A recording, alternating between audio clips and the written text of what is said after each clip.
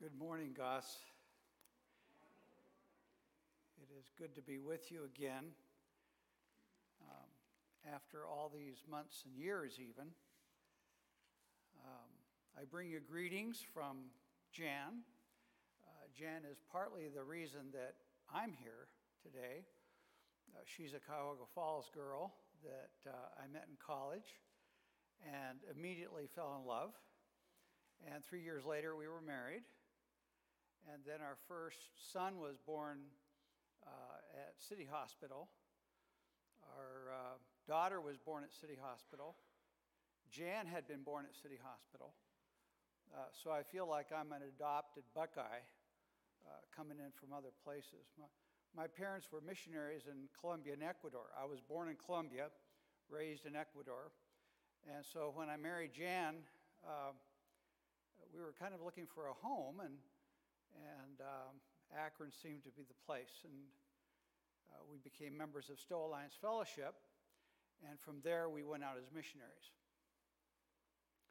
In 1972, when we first arrived back as adults to the Akron area to teach at CVCA, I met the Bellmans and also Pastor Bennett, I think it was, who was teaching Moody classes at CVCA at night, and I took some of his classes. And I think he was the pastor that preceded Lee Bellman as senior pastor, something like this. I might have that mixed up a little bit as far as the years, but more or less. And then in 1976, when Jan and I and our family went to Ecuador as missionaries, Goss was behind us strongly, forcefully, graciously, and we have felt a part of the Goss family ever since. And I bring greetings from Jan. She's out visiting. We're just going to be here a few more hours before we head off to Indiana. You know how these missionary tumbleweeds are. They just keep moving and moving. And so she's doing important visits this morning. But she sent greetings. Our three kids, I mentioned our two that were born here at City Hospital, and then our third was born in Ecuador. So we have our three, and then we have 9 grandkids, and we're grateful to the Lord. And they sent greetings. I remember one event when we were here, and the kids were little, and we were sitting more or less back there, and just before us were the Couts, the whole family of Couts.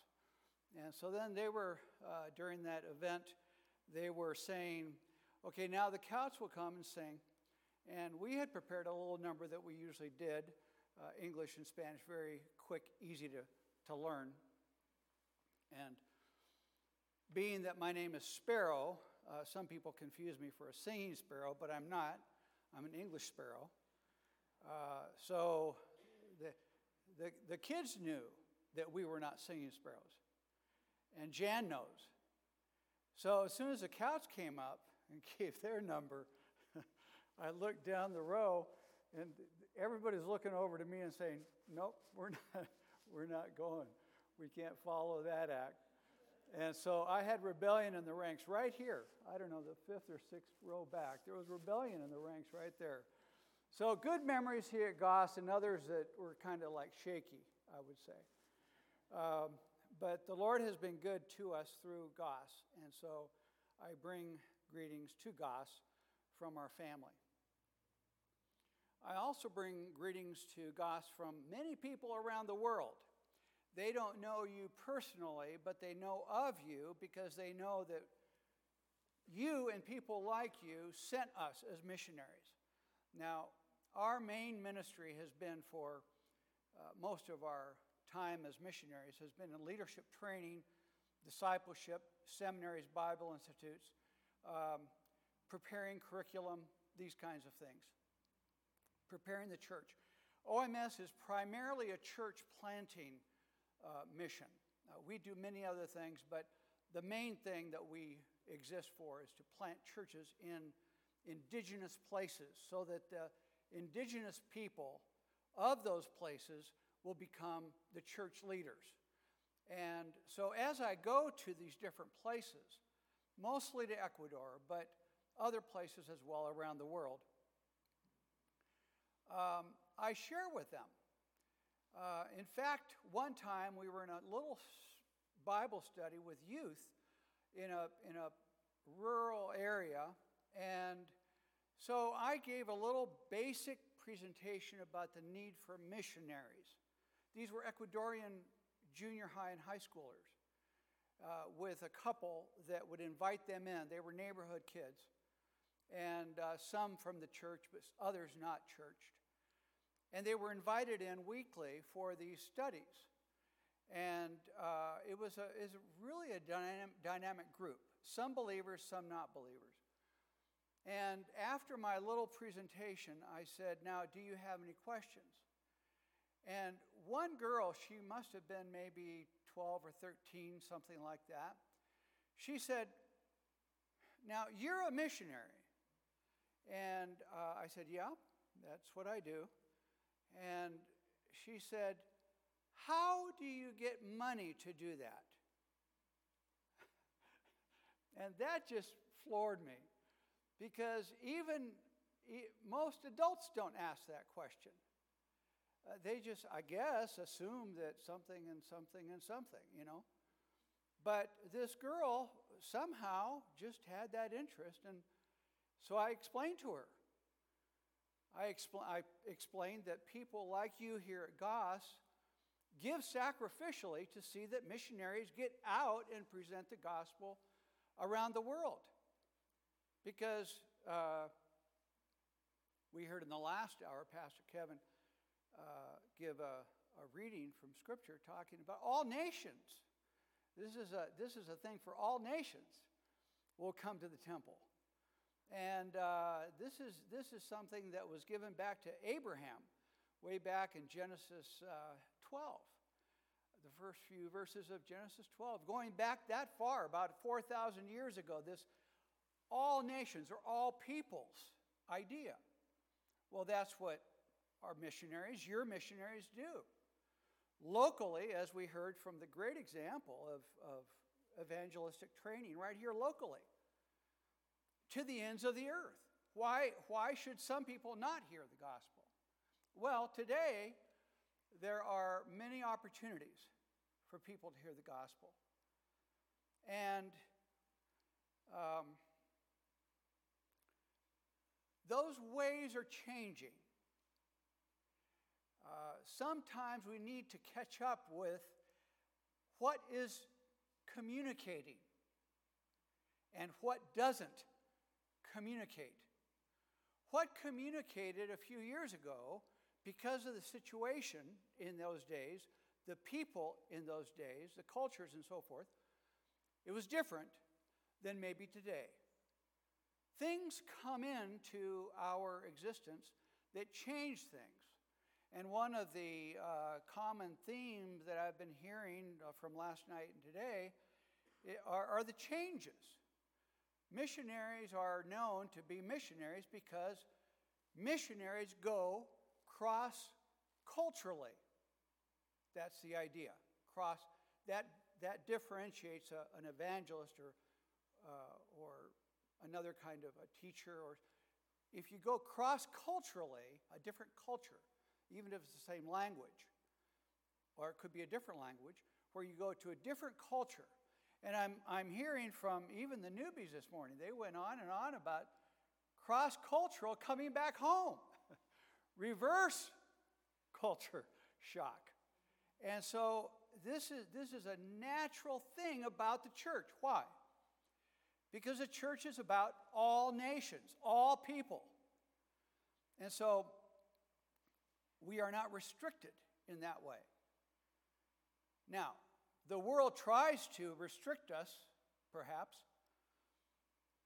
but God has a way. And sometimes things change that we didn't expect.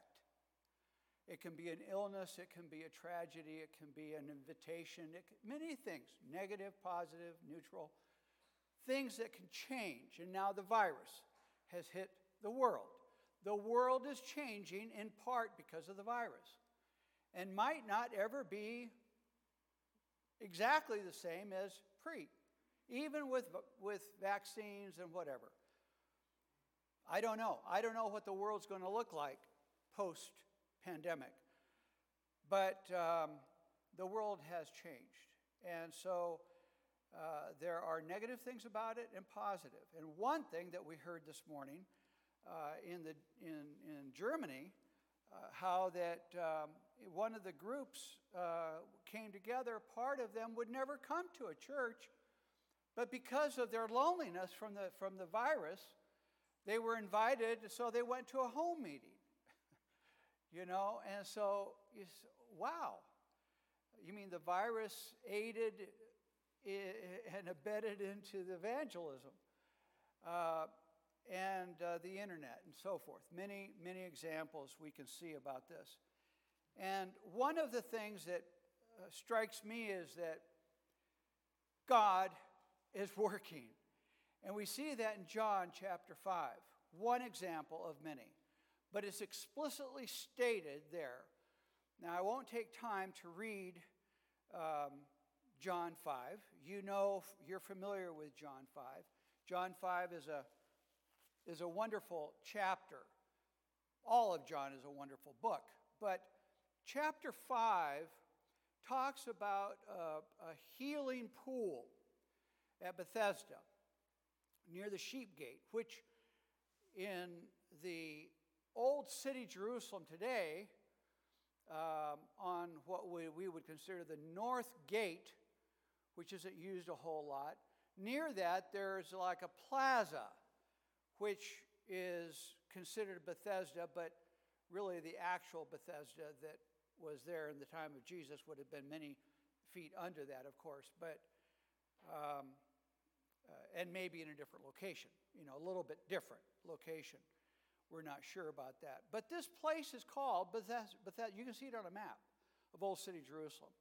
It leads it to a guard control area into the Wailing Wall area. So it's used quite a bit. Well, that is traditionally the location for this event. Now that's one healing pool. Contrast John chapter 9, you know that story. This is the one born blind. And the disciples come and say, Jesus, who sinned? Even with this pandemic, there's a lot of pointing the finger. Hey, who's to blame? It's always so much fun to cast blame, isn't it? This little finger comes out and that's what the disciples were doing. They were saying, this blind person here, who's to blame? His sins or the sins? And so Jesus, no.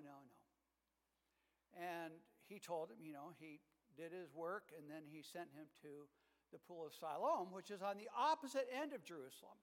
And that pool is still there. There's a little garden there. It's going out the bigger gate, the gate of Joppa, which kind of is southwest out of the old city. And going down into the ravine, there's a big park area, and that pool is still there, where the John chapter 9 blind person was healed. And so the contrast of these two chapters, the stories are remarkable. I urge you to look at how God works in such different ways with different people, using different means to reach people, to teach people, to draw people. I mentioned earlier in the talk about greetings that I bring. Well, God also is greeting you through His Word. And He also draws you to pray. And in my life, I don't know how it is for you, but I find myself praying more because of the virus. I'm number one, I have more time to pray. Number two, I have a lot more reasons to pray. Or I pay attention more to reasons, I suppose, is a better way to put that. So these are amazing days, and God keeps changing the approach to people to reach people's hearts. And He uses all these means. And I commend Goss for using so many methods.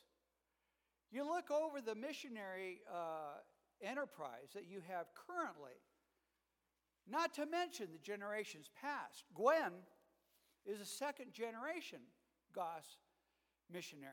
And I was astounded by that last night. You have MKs here. I see Diane here and others, that God has worked, and he is working, and that's exactly what Jesus said, to these people who were saying, how dare you work this way? You are forbidden to do this. And Jesus replies to them. That his reply to them about God is working to this day, and I work too. He was here on a mission, Jesus was, from God, sent from God for all nations. And that's what we heard about in Matthew 28. Explicitly stated. A different version I saw up there, but the idea of Jesus sending out his disciples. You and I, the disciples, followers of Jesus, we are a part of this to all nations. And Goss has been faithful in that. The scenario changes, the methods change, and then probably the next generation of missionaries that come out of Goss will be doing different things a little bit differently maybe. I don't know how that will be, but God is working, and he will continue to work. That's his work. His work is to reach the world, and he uses us to do it. And one of the things that I've noticed is that the look of the church is changing. You'll find that centuries past, say in the time of William Carey and the 1700s, 1800s, and those years, missions were very different than they are today. And one of the most notable things about missions today is you have a lot of what we would call national missionaries. So that now, part of my work has been in Haiti. There are 2 Haitian brothers who are getting prepared to go to Africa as missionaries from Haiti. Who would have ever thought that? Haiti sending out missionaries. I mean, this is like, what? Yeah, exactly. And OMS just commissioned the first Haitian president of our seminary in Cape Haitian. And so around the world, we're seeing this phenomenon. Some countries send out more than others. India sends out many missionaries. Brazil sends out many missionaries. I don't know if years ago you heard about the China Back to Jerusalem movement. This was a Chinese Christian-born movement to send missionaries westward from China, further westward, to get to Jerusalem. This was birthed by, as far as I know, by Chinese. This has been going on for decades now, this movement. The church is changing. Missions are changing. One of the joys that I have is to see how that people that I used to teach or that I knew about, those nationalities going to places where I cannot go. There are countries where Americans, you can only go maybe as a tourist for a short period of time, or maybe not even that. Same thing with Western Europeans. But Filipinos, where can't they go? I mean, you go around the world and you'll find probably Filipinos wherever you go. Same with Chinese. Where can't they go? Where can't Colombians go? Where can't Venezuelans go? Venezuelans can go places that most other nations can't. They've got friendship with Iran. They've got friendships with with North Korea. Venezuela does. Venezuela is going through a hard time, but they have a strong church in Venezuela. I know, I've been there. The believers in Venezuela are amazing. So they can go where we can't, often. I went to a Middle East country to follow up on some students that I had from another country. I won't say where it was or where they came from because I don't know where this is going to end up as far as news. But I was astounded at the work these folks were doing. That no American, I don't think any American could do what they're doing. And here they are, very effective. You would not believe how effective they are. Remember the story of the Syrian general who had leprosy? And he was told, how did he find out about the prophet in Israel?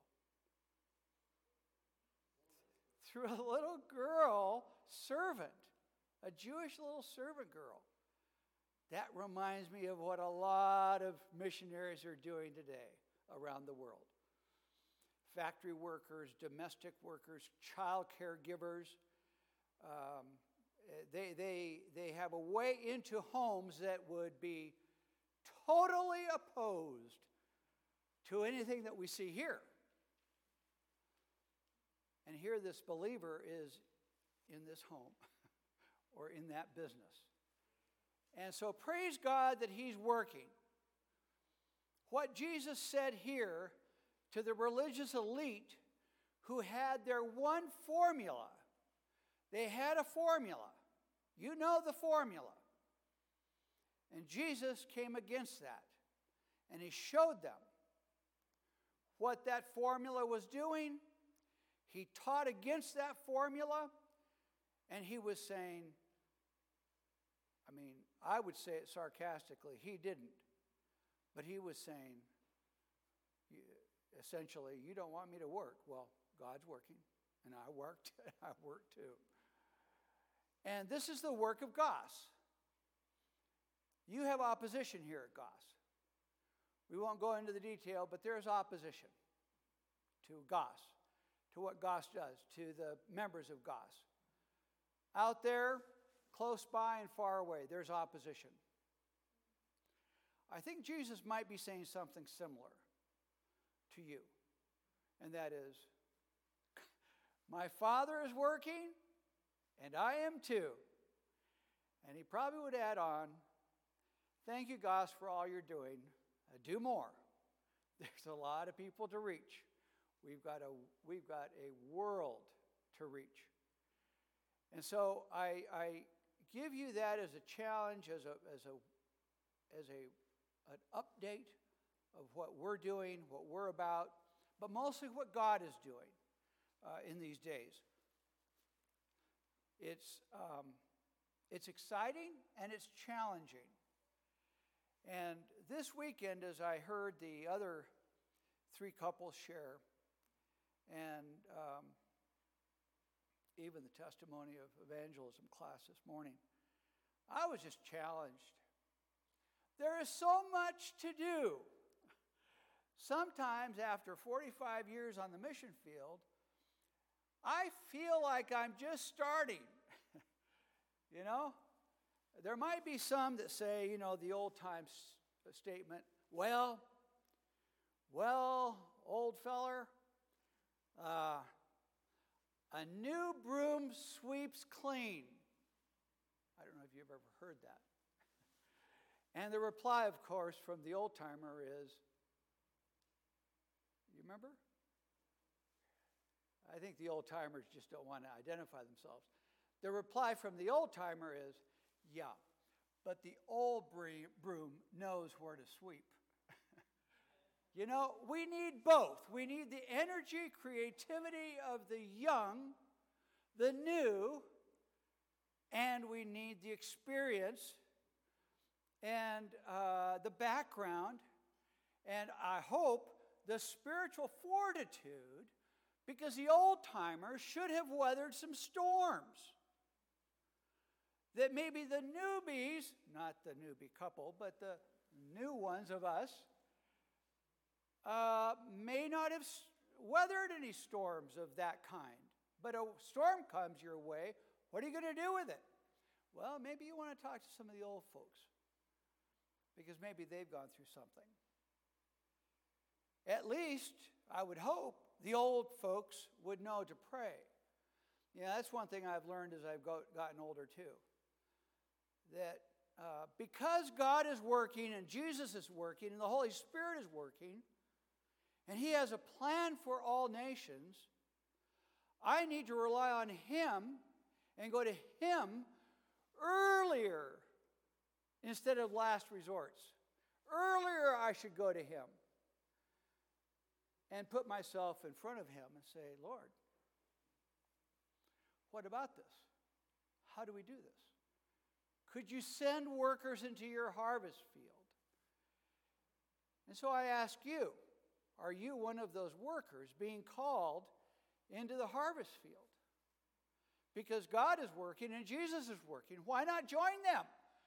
They are the creators, for crying out loud. Why wouldn't you want to join them in what they're doing? It'd be silly to do our own little agenda over here, wouldn't it? When the creator of the universe says, this is my heart for all nations. So let's join together and get this task going. Push it forward, however it's going to look. Lastly, before the pastor comes, maybe there's somebody here who doesn't know Jesus. Well, this is the time to do that. Talk to some of the folks around here at Goss who know Jesus, and talk to them and say, hey, I want to know about this Jesus who's working. I want to know Him. I want to believe in Him. What better day to do that than the 18th of October, 2020? This is a great day to turn your life over to the Lord. Why not? Whether you're young, whether you're not so young, today might be the day.